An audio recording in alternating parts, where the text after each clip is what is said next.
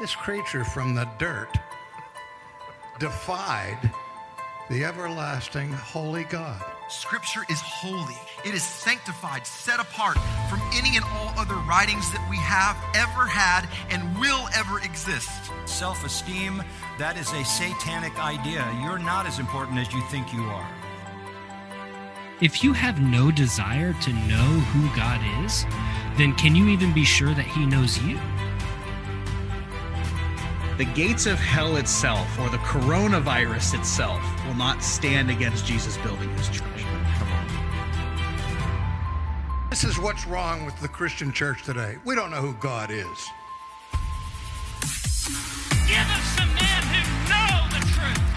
One man, Jew and Gentile, bond and free.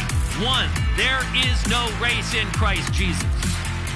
Oh, how a man needs to fear God, that man might cling to his word. Give us some preachers who aren't tripping over their skirt to get into the pulpit.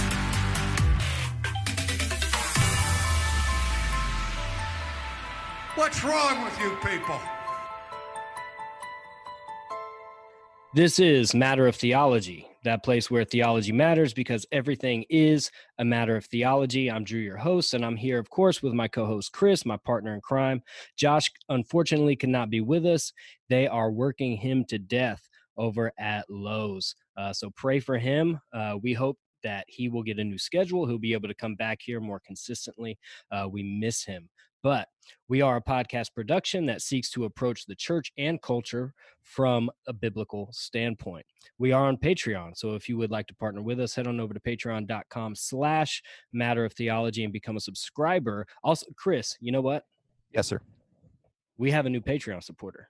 We do. I almost forgot this. Man, you can't do that. I know. And part of being a Patreon is you get a show shout out. Yep. So I'm kind of biased against this one because it's my mom. Oh. So, I mean, we've only been on Patreon for I don't know how long, but she just now became a subscriber. Thanks, Mama Vanita. We appreciate it. So my mother, Kimberly, she'll probably yell at me for calling her Kimberly, but thank you for your support. It's a good name, man. We appreciate it. Yeah, I had a feeling you'd probably be partial to that too. Anyways, we're also members of the Christian podcast community. If you would like more Christian podcasts, head on over to strivingforeternity.org. They have a huge variety, a huge catalog of other Christian podcasts. Also, we hope that you plan on attending the Cruciform Conference on Holiness, October 23rd and 24th in Indianapolis, Indiana. Yes, sir. There will also be a pre-conference on abortion with Anthony Mathenia, and we, Matter of Theology, will be doing a recording pre-conference as well. Those speakers include Justin Peters, Anthony Mathenia, Gabe Hughes, and Jeffrey Johnson, and that's just to name a few. There's a whole lineup of people there. So tickets are available at cruciformministries.org. But on today's episode, we are returning to our look at ecclesiology, that is the study of the church. And the topic that we want to look at today is that of discipleship. Now, this is something that is often neglected today, resulting in a lack of mature followers of Christ. But right now, I'm going to turn it over to Chris because I know he's got a lot to say on this, and he's going to be introducing our special guest. So, Chris, go ahead. Thank you, brother. Something I've been thinking about this year a lot, and especially over the last few months, is this question: who or what is discipling you? Much like the concept of worship, right? We're always, all the time, we're being discipled by someone or something. So again, I wanted to ask each and every single one of us this question: who or what is discipling you? And in 2020, we've seen the gamut, this incredible milieu of fear and lies run rampant through society and culture and even the church. We've seen what the effects of being disciples of the world, worldly systems, worldly ideologies, and all the above, what that can do to us. And ultimately, the questions that everyone, as believers in Christ, if we call ourselves Christians, we faced every day. Who will we listen to, and to whom will we obey? Christ and his word, or the world? So again, who or what is discipling you? And unfortunately, the evangelical church in some areas really has done a terrible job at true discipleship. Everything from the seeker-sensitive, pragmatic downgrade to those who have bought into these worldly ideologies that have contributed to an absolutely anemic condition when it comes to the growth and holiness of true believers. And you also see pastors and elders that have discarded their God-given charge found in Acts 20, 28 through 31, 1 Peter 5, 1 through 4, to shepherd the flock of God that have been entrusted to them by the mercy of God. And of course, that's 2 Corinthians 4:1. So the writer of Hebrews in chapter 13 called those in the church to obey their leaders and to submit to them. And why? Well, because they keep watch over your souls as those who will give an account. So we wanted to have a conversation about this. And I started thinking, and Drew and I were talking about, somebody who does this, whose specific job and role is a pastor, a discipleship pastor. And so we want to welcome to the Matter of Theology podcast, and this guy needs no introduction for our listeners because we refer to you guys all the time, Virgil, Mr. Virgil Walker. Awesome. Yeah. Awesome. Hey man, thanks for, I see the applause. I see the applause. Appreciate it, man. It honored to be here. Excited to be joining you guys to talk about discipleship. I don't get the opportunity very often to talk about the area of work that I actually do on a regular basis. I mean, we're always on Just Thinking. Daryl and I are always talking about, either social justice or other issues in the culture. And so I kind of got excited about being able to come on and talk about that, which I actually do for a regular job and for a living. So excited to join you guys, man. Brother, it is our pleasure, man. And that's, we were talking about, after you and I had conversations at G3 this year, talking about having you on. And obviously, you and Daryl have and continue to hold it down and to keep right in front of those in the invisible church and anybody who wants to listen, the truth concerning, critical race theory, social justice, Black Lives Matter, whiteness. That's an episode I visit back multiple times, especially right now. But yeah, man, we wanted to have you on and just to talk about that, the topic of discipleship, and because you do it each and every day. There at and your church's name is Westside Church. Westside Church, Omaha, Nebraska. Yep. Yeah, man. So why don't, if you don't mind, would you mind? I asked you twice. Just giving our listeners, man, just kind of a brief background as far as, man, your testimony and what the Lord's been doing in your life and leading up to you being the discipleship pastor there at Westside. Oh man, well thanks. I'll try to do my best to make that brief so we can get into some other stuff. I always like to talk less about me and more about other stuff. So, I understand. But yeah, I came to Christ in high school. Young guy by the name of John Lindsay, dear brother, friend of mine, came back after a summer away, a very serious focus on faith, and I thought maybe he kind of worked himself out of it. I thought maybe this was a fluke, and sure enough, he got very, very serious about his faith and about what that meant, and had really given his life over to Christ. He would evangelize me during the course of that semester. Long story short, I would eventually come to Christ in October 18th. I won't give the year because that'll tell you too much about how old I actually am. But yeah, I would come to faith in high school, man, and got serious about it then. And there was so much I didn't know, but what I did know, I believed God did rescue my heart, saved me from my sin. I knew that I was a sinner in need of a savior, that it was only by grace through faith in Christ alone that I would come to salvation through repentance and faith in him. And so I would be baptized shortly thereafter. And I even attended a Christian college for a number of years. Fast forward to where I would meet my wife in Tulsa, Oklahoma. I say regressed because I got saved. This will be really eclectic for you. I got saved in a Church of Christ, right, with no instrumentation. But my background was Kojic, Church of God in Christ. If you know anything about Black Pentecostals, Church of Christ was a far cry from Church of God in Christ. And so I would get back home from my Church of Christ college and tell my parents about why tongues wasn't for today and why they needed to be baptized in order to be saved. And so just a mixed match mess that I was in. I would get home and find myself in more charismatic and word of faith circles. I was actually attended Carlton Pearson's church. For those who may or may not know Carlton Pearson, there's a Netflix movie made about him and his heretical ways called Come Sunday. So if you ever go and take a look at Come Sunday on Netflix, I was there at the zenith of all of that crazy chaos. I mean, I could tell you stories that make light your hair on fire. So I did that for quite some time, stayed in charismatic circles, would meet my wife at Higher Dimensions. And she was a student at Oral Roberts University. So I'm a long way off the beaten path, right?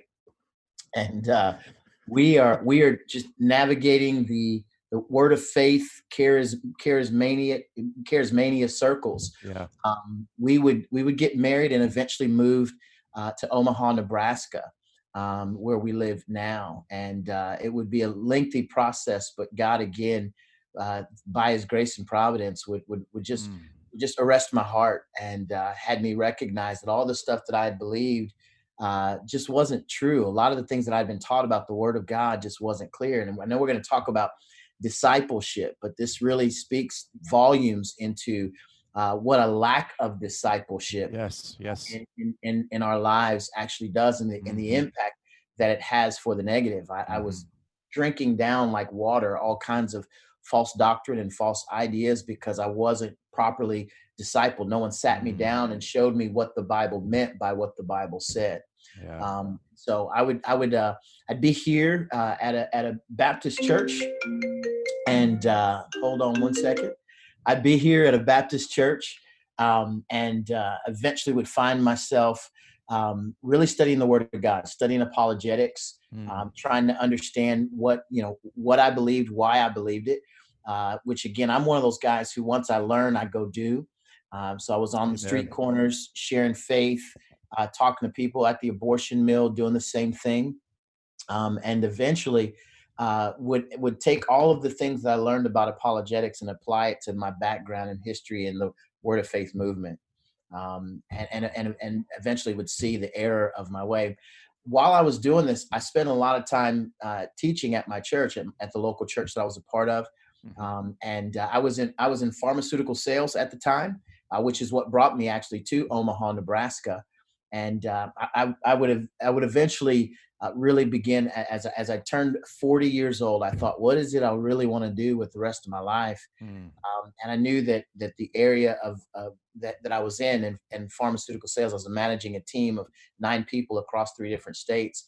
While financially it was a blessing, it definitely was not fulfilling. And I finally submitted myself to a call to full-time ministry that I felt early on.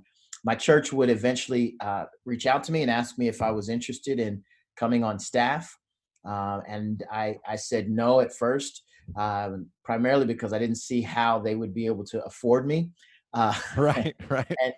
And truth be told, they didn't and haven't. And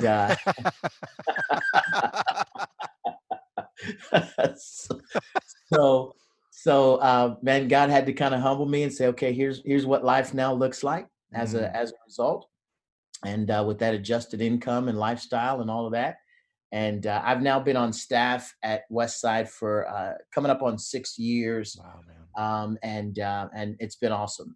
So in the area of ministry at Westside, I provide oversight. Our church is Westside's pre-COVID Church size was about 2,500. We had 3 campuses. It's an SBC. Yeah. I provide oversight for all of the theological education for, at the time, somewhere in the neighborhood of just north of about 95 different groups. Wow. Providing theological education, providing all kinds of oversight, teaching, training, and the like as they navigate the Bible studies and different life groups that we have at our church. So that gets you all the way up to speed.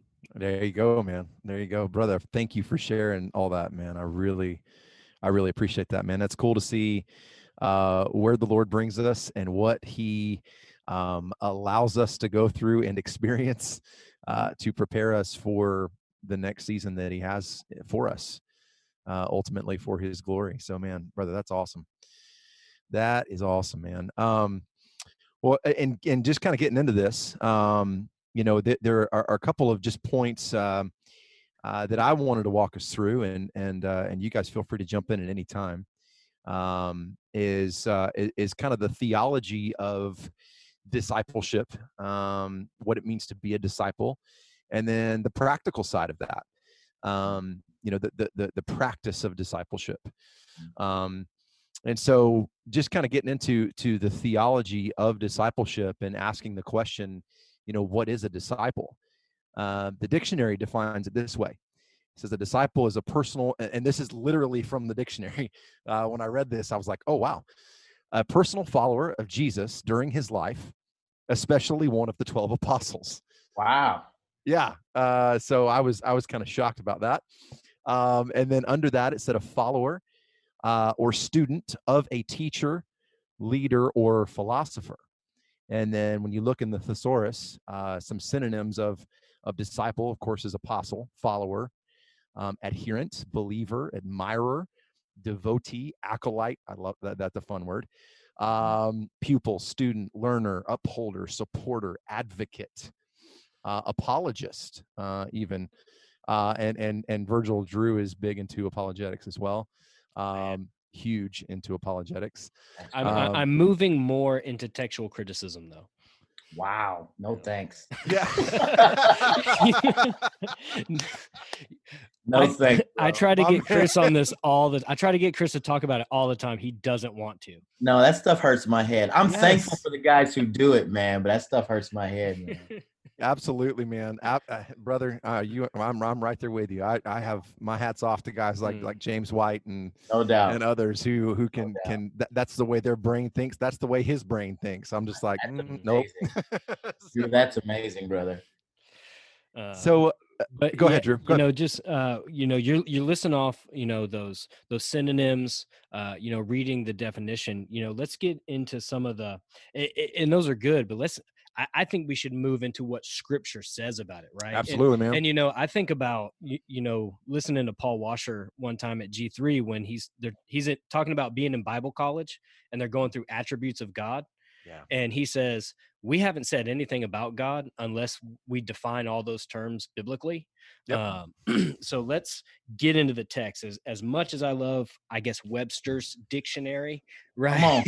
Let's get into it. So now, I wasn't going to leave it there. I know. But so the term disciple in the Greek, mathetes, is actually it takes let's take what you said, because that dictionary actually defines it correctly.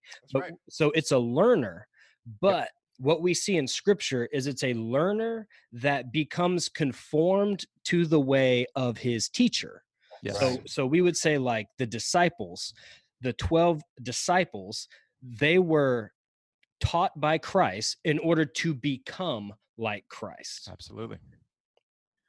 Bro, I love that as a start. I mean, that's a beautiful way to kind of unpack it. And I think the reality is, and again, I don't want to jump ahead of where you guys are wanting to go. Go for it.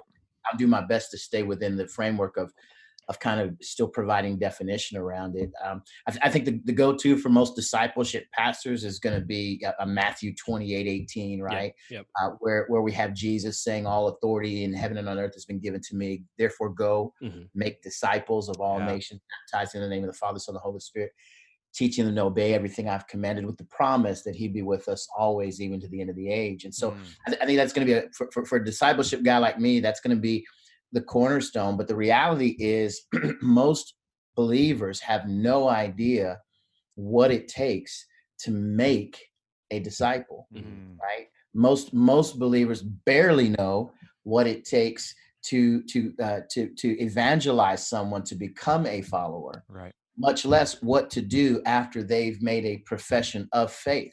What do I do next? They kind of check the box at somebody, somebody claimed that they're now a Christian, but they have no idea of a process by which to see someone, to the point you made earlier, Chris, being conformed into the very image of Christ. And so part of the role that I have is one of trying to set some things up systematically so that people know how to go through a process of doing that, so that they can be aware of, here's some basic things I need to know. So a guy like Drew comes along and says, hey, I'm a believer. I'm a Christian.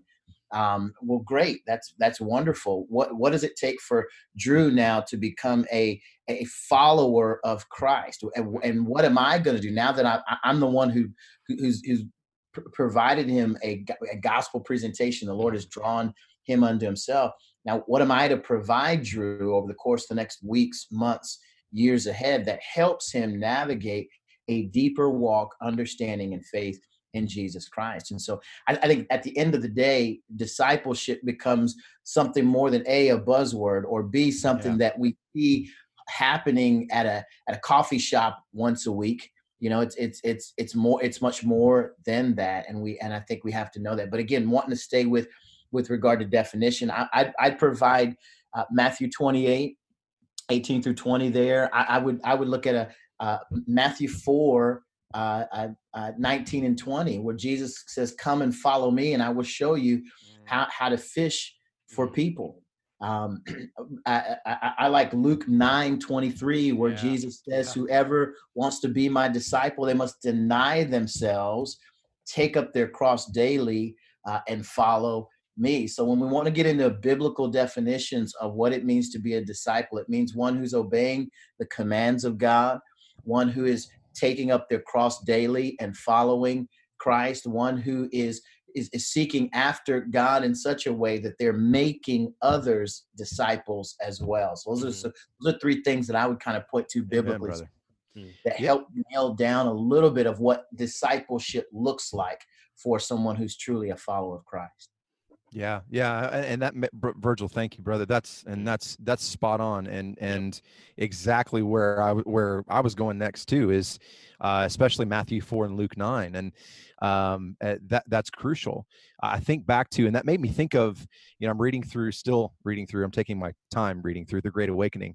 And cause I read sections of that and I just have to stop and try to picture, George Whitefield preaching to the thousands upon thousands that have gathered, and it's saying that he's sick and can barely speak, but the Lord gives him strength to be able to proclaim and herald the message of the gospel.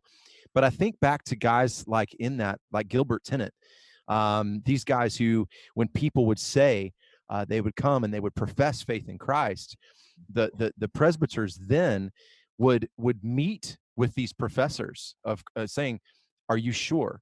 And looking for not just initially, but fruit of that. They're looking for the evidence of that heart exchange that is taking place, that has taken place and continues to take place. So, brother, that's absolutely spot on. I also think of Luke 14. I'm reading Dr. Stephen Lawson's book right now, The Cost, Counting the Cost, and there in Luke 14, it says kind of the same thing. Whoever does not carry his own cross and come after me cannot be my disciple. That's right. So are we in discipling, in encouraging growth and maturity in Christ? Is that something that we're seeing the evidence of someone dying to self? And turning away from old lifestyle. I think back to when the Lord saved me, and I had friends of mine all the time be like, oh, great. Now you're going to change, man. We're not going to be able to hang out anymore. We're not going to be able to. I'm like, no, I'll be the same. Don't worry about it. a month later, I was not hanging out with those guys anymore. Right. I had no desire to. Right. So absolutely, brother. And that's I had a quote from Dr. R.C. Sproul, who said that, quote, he said, disciples are people who have wholeheartedly committed to follow the thinking and conduct of the master. Amen. Such discipleship is a lifelong experience of learning the mind of Christ and following the will of Christ, submitting ourselves in full obedience to his lordship. Yeah. Period. Close quote. Yeah. So, Yeah. You know, in talking about discipleship and those who would claim to be Christians, right? You know, Virgil, you mentioned someone,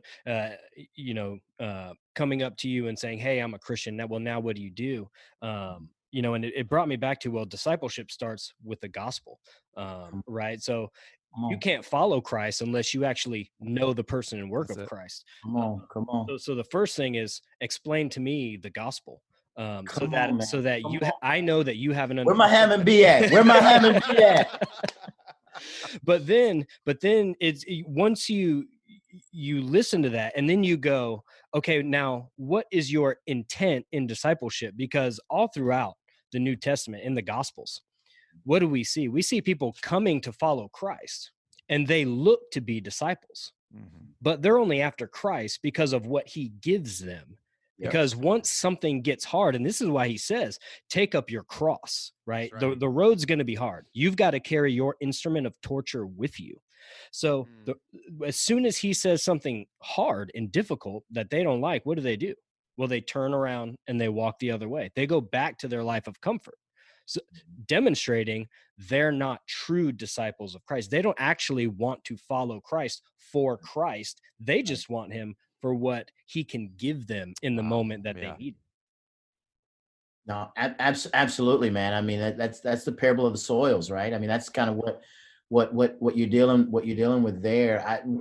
One of the first things, man, and I know you're not at the practical point yet, but he brought up the gospel, and so I kind of want to share with you a little bit of what I do. I know I'm in a big church, a big SBC church. We've got folks, all age ranges. Ours is an older church, and so we got some, folks who probably, I'd say probably average age somewhere at our church is somewhere between, I'd say 58 and 62, somewhere in there, kind of average age. So it's an older congregation. But I've walked in classrooms, man, and just asked, what is the gospel? And I just start there. And I've even got, Chris, I don't know if you've seen it, man. I there's a video that I did. I did a street evangelism. Yes. You see that? Yes. Where I walked up to some kids. This is like 2014. I walked up to some kids who were at a concert for, I think it was a Christian concert, number of different artists. I think Lecrae was there. And of course, they had the whole 1:16, Romans 1:16, I'm unashamed of the gospel. So I literally walked up to kids, and I do this at my church. I do this near about everywhere I go. And I just asked them, hey, I'm a dying man, don't have long to live. I want to know what it takes to become a believer in Christ. What can you tell me I need to do in order to be saved? And it's heartbreaking at times. Yes. To hear people who have claimed Christianity for quite some time, have absolutely no idea how to articulate the gospel. Have no idea how to put all the pieces of the puzzle together. The video that I did it's about a 5-minute video, and I walked around for about an hour during that time and picked up different clips from different youth groups, from different youth group leaders, and allowed young people to tell me who are at a Christian concert where the major artist who was there had 1:16, Romans 1:16. I'm unashamed of the gospel because it is the power of God unto salvation, first to the Jew, then to the Greek. That's their moniker. And kids outside waiting to go into that concert, unable in any way, shape, or form to put the sentences together to tell me what I must do to be saved. And so that's that from a standpoint of discipleship. Drew, I love what you shared there, because that is the basics. That is 101. And we've got to start there. What are you becoming a disciple of if not of Christ through gospel proclamation? Right. And so I'm always teaching any new class that I'm in, and I share. In fact, this was 2 weeks ago. I was teaching some students, and I said the gospel is the life, death, burial, and resurrection of Jesus Christ for the forgiveness of sin. Right. And so it's a nutshell. Right. And I tell them during the course of the class, I will say that phrase about 20 times to the point where they get sick of hearing me say that the gospel is the life, death, burial, and resurrection of Jesus Christ for the forgiveness of sins. I take them to 1 Corinthians 15, chapter 15, verses 3-8, and show them how Paul said this is of primary importance. Of all the things that Paul would write to the church at Corinth, he said this is of primary importance. And then he shared the message of the gospel. And so I summarize what Paul said. I read that to them, summarize what Paul said by saying the gospel is the life, death, burial, and resurrection of Jesus Christ for the forgiveness of sin, to the point where they're repeating it back. I don't tell them to repeat it, but I keep saying it over and over and over again until they recognize what I'm desiring from them is for them to repeat that. Once they have that, what I tell them is that now you know what the gospel is, but we're not going to stop there. Yeah. Now that you know the gospel is the life, death, burial, and resurrection of Jesus Christ for the forgiveness of sin, that's important. But I want you to think of that like a coat hanger, like a clothes rack.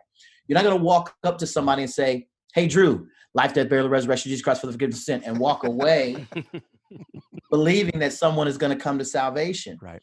But much like I've done whenever I wash clothes, man, and I give this example all the time. My wife hates it. Whenever I wash clothes, I go up to the closet and I dump all the clean clothes out on the floor, right? And then I look around in my closet and I find, okay, my shirts are here, my pants are here, the suits are here, and I take a hanger and I put each clothing piece on the hanger and I begin to hang it up. Mm-hmm. What I just shared with them is the hanger. Gospel is the life, death, burial, and resurrection of Jesus Christ for the forgiveness of sin. Now that you have the hangers, let's talk about the rest of the closet so that we can put the full color picture to this message of the gospel. God, and it begins with the holiness of God. Yes. It begins with his righteousness. It begins with his goodness. It next moves to the fact that man is sinful. And the question that needs to be asked is, what does a holy God do with sinful man? The life, death. Now God comes, sends his son in the person and work of Jesus Christ, who lives a perfect life, dies a death on a cross. And see, I walk them through this message of the gospel so that they can have it with crystal clarity and fullness. You ought to see when you do that for someone, the level of confidence that they now have to engage other people in gospel proclamation. It's amazing. Yep. Amen. Yeah, I mean, because I just taught a class on communicating the gospel. Oh, cool. What you got, bro? And going through each step of the gospel, it helps understand why you even need it, right? Because you talked about, let's start with that first piece of clothing, right? The life of Christ. Well, in the life of Christ, what comes first? The birth. Why is that important? Well, because he had to be fully man so that he can represent us. He had to be fully God so that he could obtain the righteousness by fulfilling the law of God. Yes. In order that when he went to the cross to die in our place, we get the imputed righteousness, right? Imputation. Yes. By our faith, we are clothed in his righteousness. Yes. Our sin is imputed to him. Yes. So that now when God looks at the cross, he sees our sin paid for. Yes. And then when he looks at us, he sees Christ. He doesn't see us. He sees you in Romans 5. You in Romans 5 all over the place. Come on. That's right. Yeah. So the gospel helps make sense of who Christ is, but then why we must follow him. Amen. Right? So before Christ, apart from Christ, because we're dead, that total depravity that just infects every aspect of our life. Right. We can't fulfill the law. We have no desire to. We're haters of God. Right. In Christ, we now have that new heart, that new nature, where we long for the law of God. Amen. And so we should have an urge to actually seek after the righteousness of Christ, the holiness of Right. God, the law of God. Those are things that should fuel us in Right. order to be more like Christ. Mhm. So we need to actually rearrange our life, right, in order to be a disciple. Those things that kept us from Christ, well, we need to get rid of those, because now that's the old nature. That's the old man. The old man needs to die. Why? Because we're now a new creation. Right. We should Living life. have new desires, Right. new outlook, a new Right. focus. Right. Well, absolutely. And one of the things that I have that the Lord is slapped me in the face with is that concept of remembering that because of what Christ has accomplished, because we've been bought with a price, as 1 Corinthians 6 says, Galatians 2:20, we are slaves to Him. Like, and it needs to be said that way. Yes. We need to use that word. And I love what Dr. MacArthur has done and a recent sermon that he preached in talking about the fact that we are slaves of Christ. And whenever you see doulos in the Greek, it's not servant, it's not bondservant. We don't need to shy away from that because of the socioeconomic issues that we're having right now. But we need to remember that because of the gospel, because of the price that Christ paid on our behalf, we are not ours. We've been freed from the slavery of sin and for the slavery of righteousness, Romans tells us. So in being a disciple, yes, it starts with the gospel. And I love what kind of the ground we've covered in the fact that that we take up our cross. We carry the instrument of our death each and every day, mortifying the sin in the flesh. Why? Because we are slaves to the best master that has ever been and ever will be. So we constantly do die to ourselves. And I think about, I think about some of the things that I've seen and heard from other churches and pastors and Virgil. That's why I love so much of what you've shared today, because the pastor's job and the elder's job is to shepherd the flock. Paul desired that for the church and for all the churches that he started and pastored. I mean, Galatians 4:19, he says, "My children, with whom I am again in labor," like child pain, child labor, a mother bearing her children. "I'm in labor until Christ is formed in you." There it is. And that needs to be the desire. And again, right, we've talked about this on the show a lot. And Virgil, I've heard you and Daryl say this too.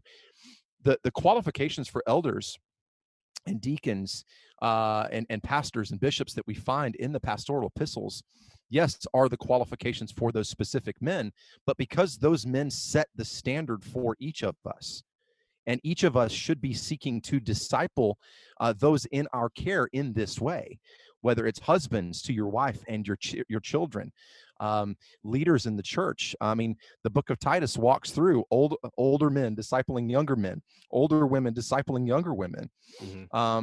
So, and again, one more quote, and then I'll turn it back over to you guys. Dr. John MacArthur said, "No one is truly fit to lead the church if he is indifferent about holiness, or if he neglects to instruct and encourage his people in a wholehearted pursuit of sanctification." And that's from his book, Sanctification, God's Passion for His People. So I'll just kind of pause there and let you guys.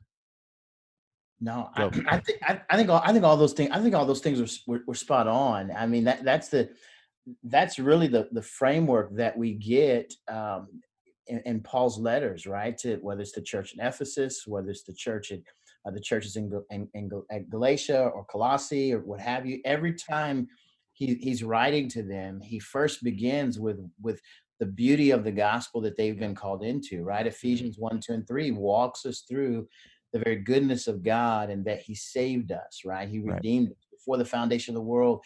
He predestined us to be adopted, to be blameless before him, to be holy and blameless before him in love. He predestines us. We have all of that in chapter 1. We identify who we are in chapter 2. We're dead in sin and trespasses. We're a train wreck mess, right? By grace, we're saved through faith. He reconciles us unto himself. And then in the back half of chapter 2, he reconciles us one to another, right? We don't need social justice. The gospel is sufficient to reconcile us, right there at the back half of of Ephesians chapter 2. Ephesians chapter 3, this mystery of the gospel, this was not made known in the way that it's being revealed as Paul expresses it, right? The saints of old had no idea that the Gentiles were to be a part of this plan of God for salvation. And then chapters 4, 5, and 6 of Ephesians begin to set out, now that you know this, now that you've lived this way, you must therefore live in a manner worthy of the call that you've been given. And all of that is about our discipleship. I teach this to young couples and young people all the time.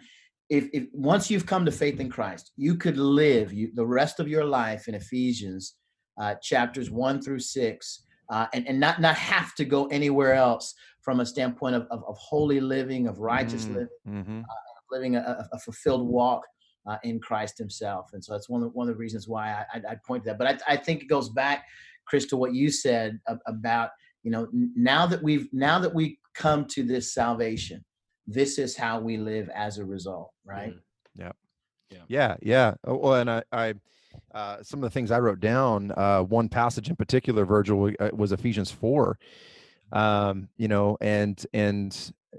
again, I mean, it's that whole section right there also speaks to the unity of the Spirit. But Paul's saying, and he gave some as apostles, prophets, evangelists, some as pastors and teachers. Why? For the equipping of the saints for the work of service to the building up of the body of Christ, until we all attain the unity of the faith and the knowledge of the Son of God, to a mature man, to the measure of the same stature which belongs to the fullness of Christ. Right. And then I think also too, and it's funny how Paul does that, right? Paul does that in just about all his epistles.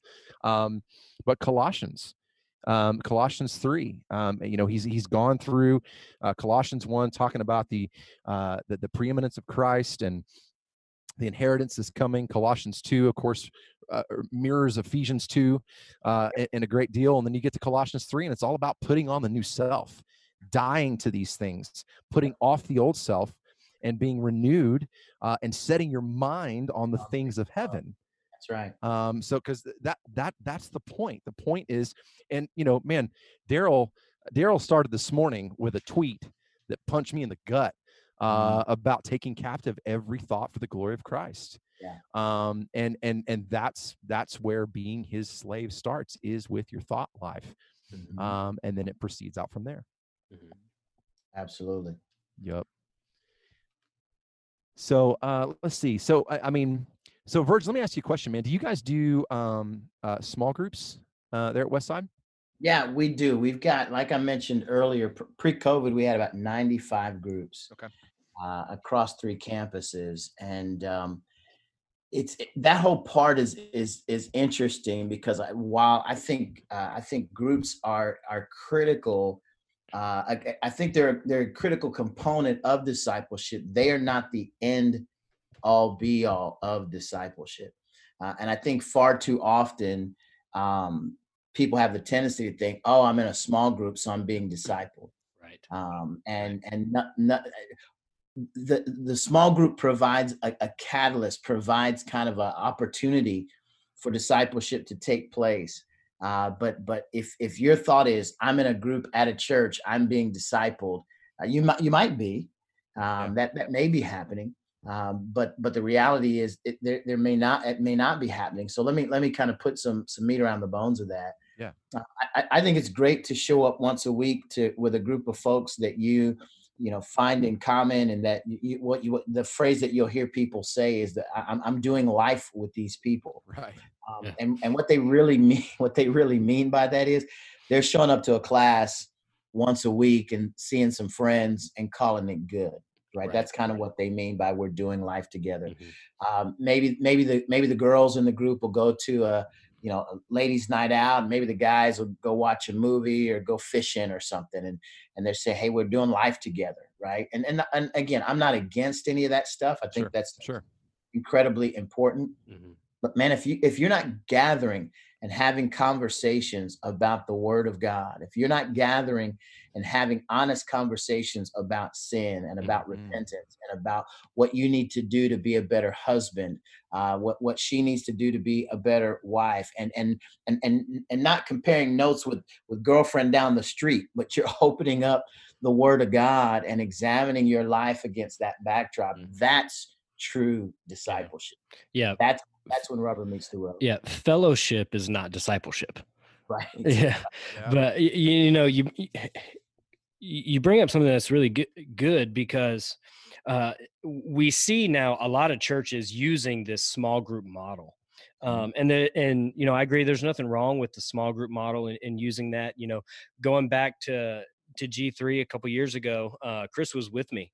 We went and talked to Ann Lawson, and I was talking to her, trying to get some ideas on teaching my wife. And the first thing she said was, well, is she in a women's group? And I said, well, no, she's not. And she said, well, get her in a women's group. And so she's in a women's group. And they come to our house or they go somewhere, but they're going through a Bible study and they're talking about these things. And that's good because sometimes there's things that they can communicate to her that I'm not, like it just gets lost in translation. Right. But at the same time, my wife's first contact of discipleship should be me.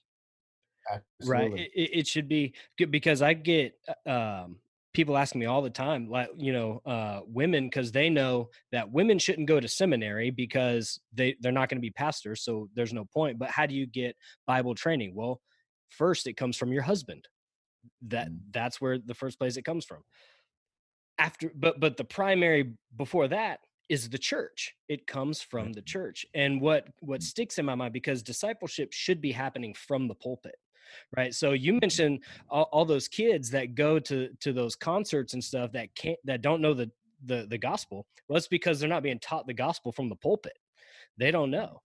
Right.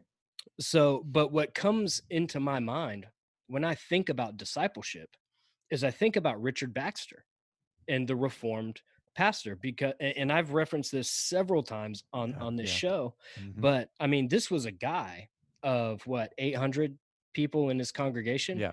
And every day he went to 3 or 4 families, met with them, prayed with them, went through scripture with them, and catechized them, right? Just to make sure, because they're under his care. So he's doing everything he can to make sure they are equipped, leaving no stone unturned.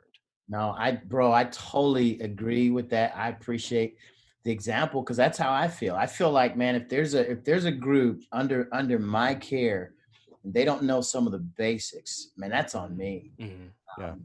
I've absolutely failed them as a leader, and so I'm always super proud when I see and hear those who've been under my pastoral care sharing truth in the way that it should be. Right. That's my expectation, and if I heard them say something that was sideways, I'd probably call them up and say, hey, what's going on? And I would hope someone else who cared enough about me would do the same. I know if Chris heard me say something sideways, he'd be like, bruh, I heard you on that podcast. No, he would. You know how I know? Because we were talking about Twitter earlier today, and I sent Chris something that I posted, and he said, man, I think you should take that down. And I took it down and I changed it. I know him well enough to know that he would definitely tell me. But I totally agree.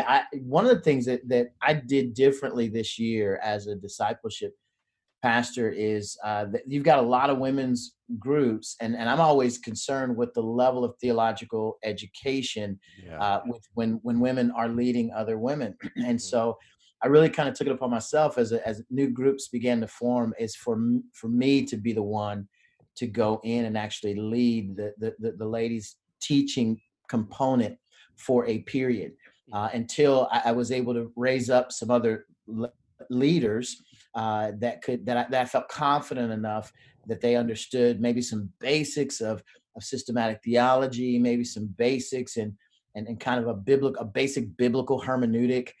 We use David Helm's book, One-to-One Bible Reading, and we use the Coma method, context observation, meaning, application. So once I know that they've got some of those basic biblical hermeneutics down, I can kind of set some leaders up and begin walking away knowing that they're not all going to get together and read a verse and go, what does this mean to me? Right. And that they're gonna actually figure out what it actually means in its context, what it actually meant in its time, have a basic background of the historical nature of what took place during the time frame, so that they can have a proper biblical hermeneutic. So, but yeah, I agree though with you. I think two things should happen. One, men should be in those spaces leading. Elders should be in those spaces leading those women's groups. Amen. Making sure that they're solidly on a good foundation. But at the end of the day, I'm a lot of those women who will have questions. I'm encouraging them. Hey, go talk with your husband. He should know this, and not have him call me, and then we can all talk through that together. And so that's kind of a way to make sure that proper discipleship of the women is actually taking place. Yeah, brother, thank you for saying that. And just as a side, I mean, there's so much nonsense out there as far as Bible studies that you can do, and I put those in air quotes, and by some questionable teachers. So man, equipping you as a discipleship pastor, seeking to equip the women of your church, the students of your church, with a proper biblical hermeneutic, brother, that is spot on. And didn't you take them through Knowing God too? Yeah. I took those ladies through Knowing God. That was the first book we opened up. That's awesome. I think, Chris, it's to the point that you're alluding to, which is there's so many different things that they can get into. There's so many books that kind of stroke the ego for the ladies, and right. you're a queen, you're this, you're beautiful, and all those things are wonderful and true. But at the end of the day, they fall flat when compared to the majesty and the beauty of and the holiness of God. And so my thought is, if I could get them off of looking at self and get them focused on looking at the beauty, the majesty, the value and worth of the Creator of all things, that they would be much better off. And I'm telling you, once those ladies have gotten onto that, their hunger for rich, deep, robust theology is unquenched. I mean, God by His Spirit does what He does, and they now you couldn't go in with a fluff and puff book, right. and try to hand that to those women. They would look at you like something was wrong with you. So, right. Yeah. Amen, brother. Amen. That's how you know you've made progress. Absolutely. Yes. Absolutely. When you try to hand them a fluff book, and the women of your church go, you know what, you need to go home. Absolutely. That's what you want to have happen, man. That's exactly what you want to have happen. Good choice of words, Drew. So proud of those women. I was in a conversation that the two ladies who are kind of leading it were asking me about book recommendations, and we're looking at things, and they're looking at R.C. Sproul's Holiness of God to do next, and they've walked through the book of Ephesians together. So they're wow.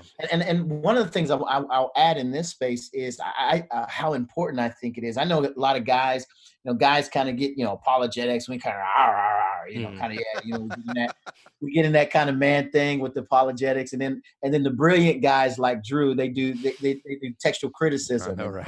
and leave guys like me in the dust. I just kind of shake my head at that. But what's been powerful is to see these women latch on to theology. And one of the reasons why I encourage it as much as I do among women, and I've shared this with these ladies, is because they're in a space where they have more opportunities because of just the nature of their communal nature.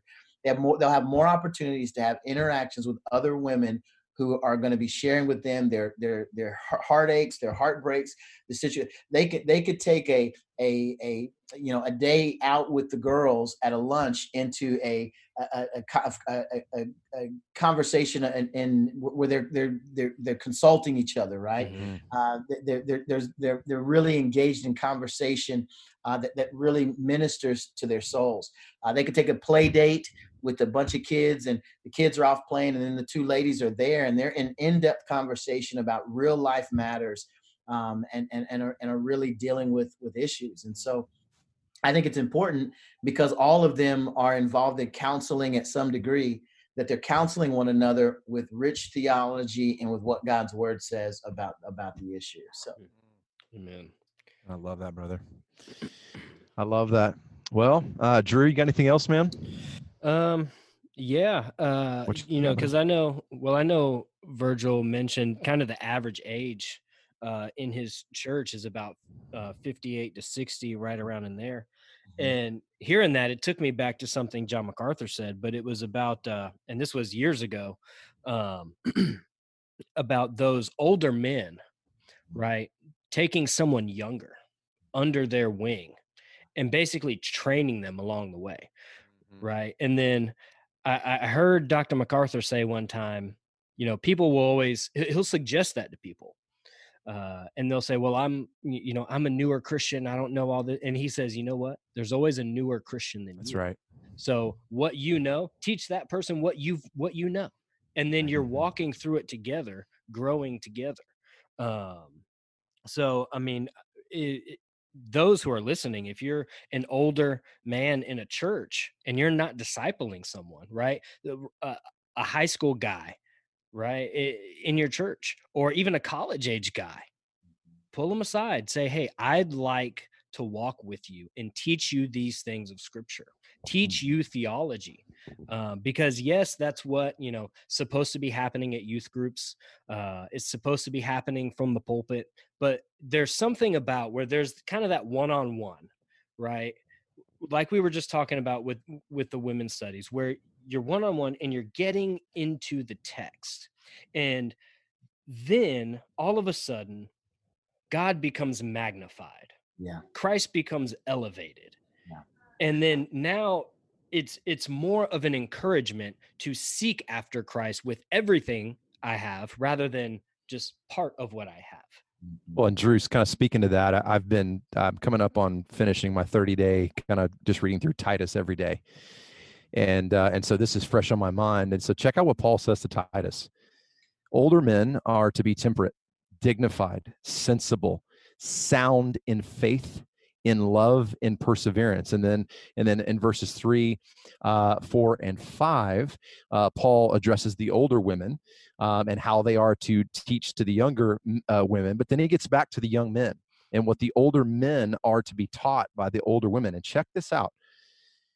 Likewise, urge young men to be sensible. In all things, show yourself to be an example of good deeds with purity, or in the New American Standard, or as Daryl likes to say, the Non-Arminian Standard Bible. I had to throw that in, Virgil, sorry. With purity in doctrine, that literally translates into soundness in doctrine, and dignified, sound in speech, which is beyond reproach, so that the opponent will be put to shame, having nothing bad to say about us. Yeah. So to Drew, to your point, and to what Dr. MacArthur was saying, that's absolutely right. It's who, as a believer, Christian, as a believer, who are you discipling? Right. Who's discipling you, and who are you discipling? And if you can't speak to either one of those, then some corrections need to be made. And who are you allowing to disciple you? Oh, bro. I'll say this, bro. Even us, we may look and say, he's a mature Christian, or she's a mature Christian, but there's still more to grow. Always. You're never done. Paul said, it's not as though I have achieved it. So pressing on, straining forward. Pressing on. We still need to have people disciple us all the way through to the end, till we reach glory. We're never done. One of the things I try to do, just from a practical standpoint, is, and I completely agree with what you guys have read and said and the like. One of the things that I'm finding, though, is that more and more, if you run into these men, and I know you guys have probably heard Dr. Voddie Baucham talk about this, that Christianity is one of the only spaces and places where someone can make a claim that they've been a believer for 20 plus years, 30 plus years. And when asked to go give advice to someone who's a brand new Christian, it's fashionable or cool or hip or acceptable to say, well, I ain't no teacher. I'm not a discipler. Right. Voddie makes the remark that in any other area, if you said that you had 20 years of experience as a plumber, 30 years of experience Right. as a plumber, Right. and someone came along and said, "Hey, why don't you teach me what you know?" And if you said, "Well, I don't know, have a clue how to be a plumber," you'd be looked at as crazy, absolutely crazy. But it's Yeah. only in Christianity and in Yeah. Christian schools where that's the case. Yeah, you'd be looked at as a fraud, but you Absolutely. can't say that in Christianity. Absolutely, absolutely. Right. No, absolutely. So one of the things that I've tried to do is I've tried to empower these older men to be in these circles. So here's what's happening in the church. What's happening is we've lent ourselves to Caesar. We've lent ourselves to the idea that we're supposed to be in these age segregated spaces for discipleship. So when you come to a church, your thought process is, okay, I'm between 20 and 30. So I need to go to the class where the 20s and 30-year-olds are. Mm-hmm. Okay, I'm between 30 and 40. So I need to go to the class where the 30 and 40 years old are. Okay, I'm 65. Okay, so I need to go to the 65 and over class. When biblically speaking, that's a messed up. There's no biblical framework. That's a false ecclesiology. That's not how right. not how Christianity is designed to be. Yeah. So what I've tried to do is I've tried to provide environments, especially once I got there, where there were people of multi-generational folks interacting with one another for the very purpose of what you, Chris, just talked about in Titus. And one of the ways that I try to invite older adults into the conversation is by asking them what they think.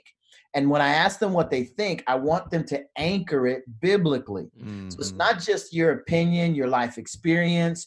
Hey, what do you think, biblically speaking, would be said about this situation? And invite them to open their Bible, to share from Scripture an idea. And whatever that idea is, even if it's the smallest little thing, I'm encouraging. I'm like, hey, that is great. That is awesome. Until they get their kind of the training wheels off, begin digging into the word and providing the proper teaching that they should as a result of knowledge, because they've been in church services for years. Yeah. I'll say this and I'll shut up because I can go on about this forever. But oh man, you good? I was in a class class of some older adults. And what I did was I went around the room. There were 15 people in the room. I went around the room and I asked them how many years they had been a believer. And so they told me. And so I wrote all of these times on the board, 15 years, 20 years, 30 years, 40 years, 30 years. And then I took my calculator and I punched all the numbers in and I wrote a big 735 years. Wow. Right? So I said, so in this classroom, what we have is 735 years of Christian experience in this room, of believers who have spent time listening to sermons for the course of 735 years combined. Man. Now, if that kind of theological education is in this room, there's not a question that could be raised by culture that should not be able to be answered biblically from you people sitting in this room. Let me be clear. Now, once they saw that and heard me lay that charge, you should have seen their faces. They were in shock, and I wanted them to be. And every time I went back to that class, what it did for them, the benefit of doing that, was it forced them to realize all this sitting in a class, idly soaking up this stuff, letting it go in one ear and out the other and not anchoring it for the purpose of what we're talking about, which is disciple making, right? Is a foolish endeavor. Yeah. And that they need to stop it immediately, that they've got something to share with someone and it's important for them to do so. Yeah. Amen.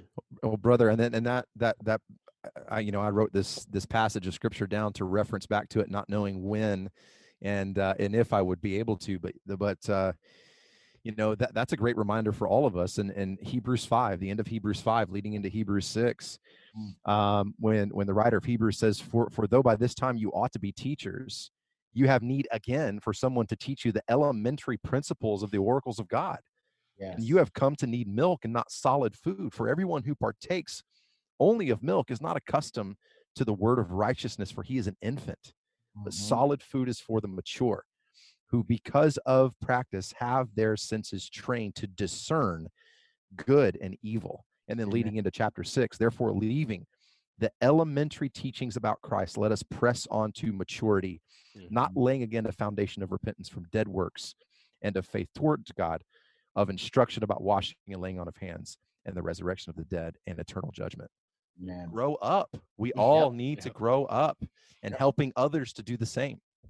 That's right. I mean, listening to you read that passage, it makes me think of, we've got a lot of people in the church now that claim to be mature Christians, but they're really still living on their mom's basement, right? Of spirituality. That's where they are. It's time to get up, get a job, and get on your own, right? And that's the thing, man. You just said it in that passage. By now, you ought to be teachers. Yep. And now everyone's going to progress to that form of teacher differently. But I mean, just like Virgil, when you talked about that combined 730 years of Christian experience, somebody in that room should have been progressed to a teacher. And and when you described the look on their faces, I could just think someone was thinking, he's probably going to ask me to teach something. And but you should want to, right? And it's like Dr. Lawson uses this analogy. You shouldn't be a desert, right? Because nothing grows there. Right. You shouldn't be a swamp where stuff comes in and then it sits and it festers and then it breeds bacteria, because nothing good grows in a swamp. You should be a rushing river where everything that comes into you then rushes out of you. There should be an urgency with it to train and teach others. Yes. I mean, Drew, I know you're a student of apologetics. And the only way that you can be a good one is by doing what you just said. I mean, the only way I ever learned how to evangelize, the only way I ever learned how to navigate curious questions about faith, was because I learned it, and then I went out somewhere and engaged culture, and we had a conversation about it. That's right. That was the only way that it stuck. I remember being on the street corner and having studied about the Jehovah's Witnesses, and I hadn't used it in a long time, because that's not one you pull out every day. Right? Only on Saturdays. Right. Right. You got your secular humanism, you got your atheism, that's in your hip pocket. You pull that out real quick. When the witness comes up, you're like, oh, snap, I remembered that study somewhere, right? And so she came up, and I was trying to remember, and I had a few pieces, but I didn't have the whole thing put together.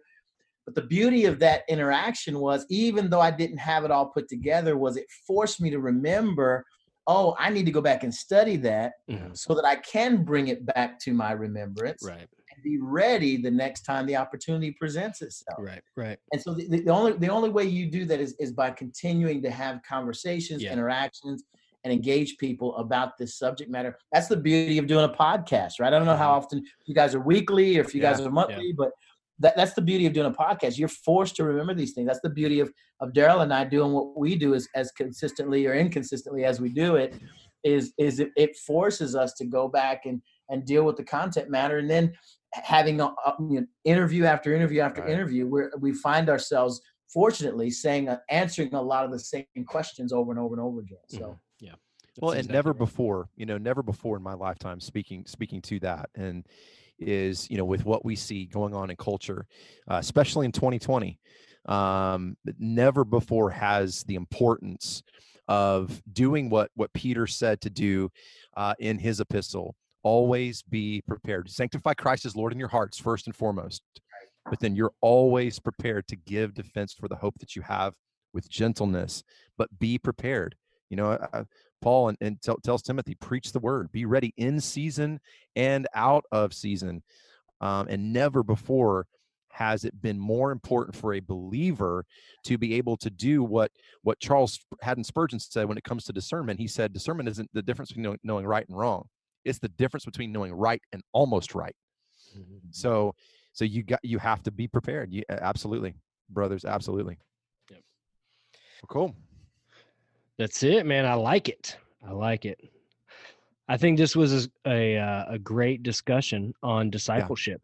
And we are thankful that that Virgil Walker took the time to come on our show. Maybe now, we'll get 2 downloads instead of just my mom, so. Well, 3. I mean, I download them too. Oh, that's true. That's true. Yeah. See, I don't even listen to our own show. Right. But we hope you guys are hearing how important discipleship is to the local body. You cannot grow into a mature Christian if it's just you.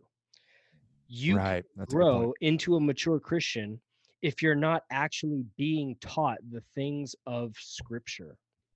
So I would encourage you, seek out someone to disciple you. Don't seek out just a men's group to go and watch sports, right? Fellowship is not discipleship. Women, don't seek out a group to just go talk about selling Rodan and Field and call it discipleship and Bible study, okay? Get a solid Bible study, and there's plenty of them out there. So you don't have to pick a bad one, okay? But get in the Word together. Husbands, disciple your wives. Pastors, disciple your congregation. Elders, take a group of men, disciple them, train them up to be elders. That's right. That way you can send them out to be pastors. This is how the local church works. That's right. So those are my closing thoughts. I'll let you guys give your closing thoughts. No, I just want to say thanks, guys, for having me, man. It's an honor to be with you guys. And Drew, I need that hat, brother. That's a good right. 1689 hat. Yeah. You know, just holler at your boy. Whatever I need to do, let me know. I'll try to get one sent out to you. That'd be a beautiful day in the neighborhood, man. Listen, honor to connect with you guys, man. Anytime that you want me and I'm available, let's make it happen. I'm always wanting to connect with you, man. So I appreciate your work. We appreciate that, brother. We appreciate again the work that you and Daryl are doing for Just Thinking. We point all of our listeners to you guys often, and we'll continue to. And brother, thank you.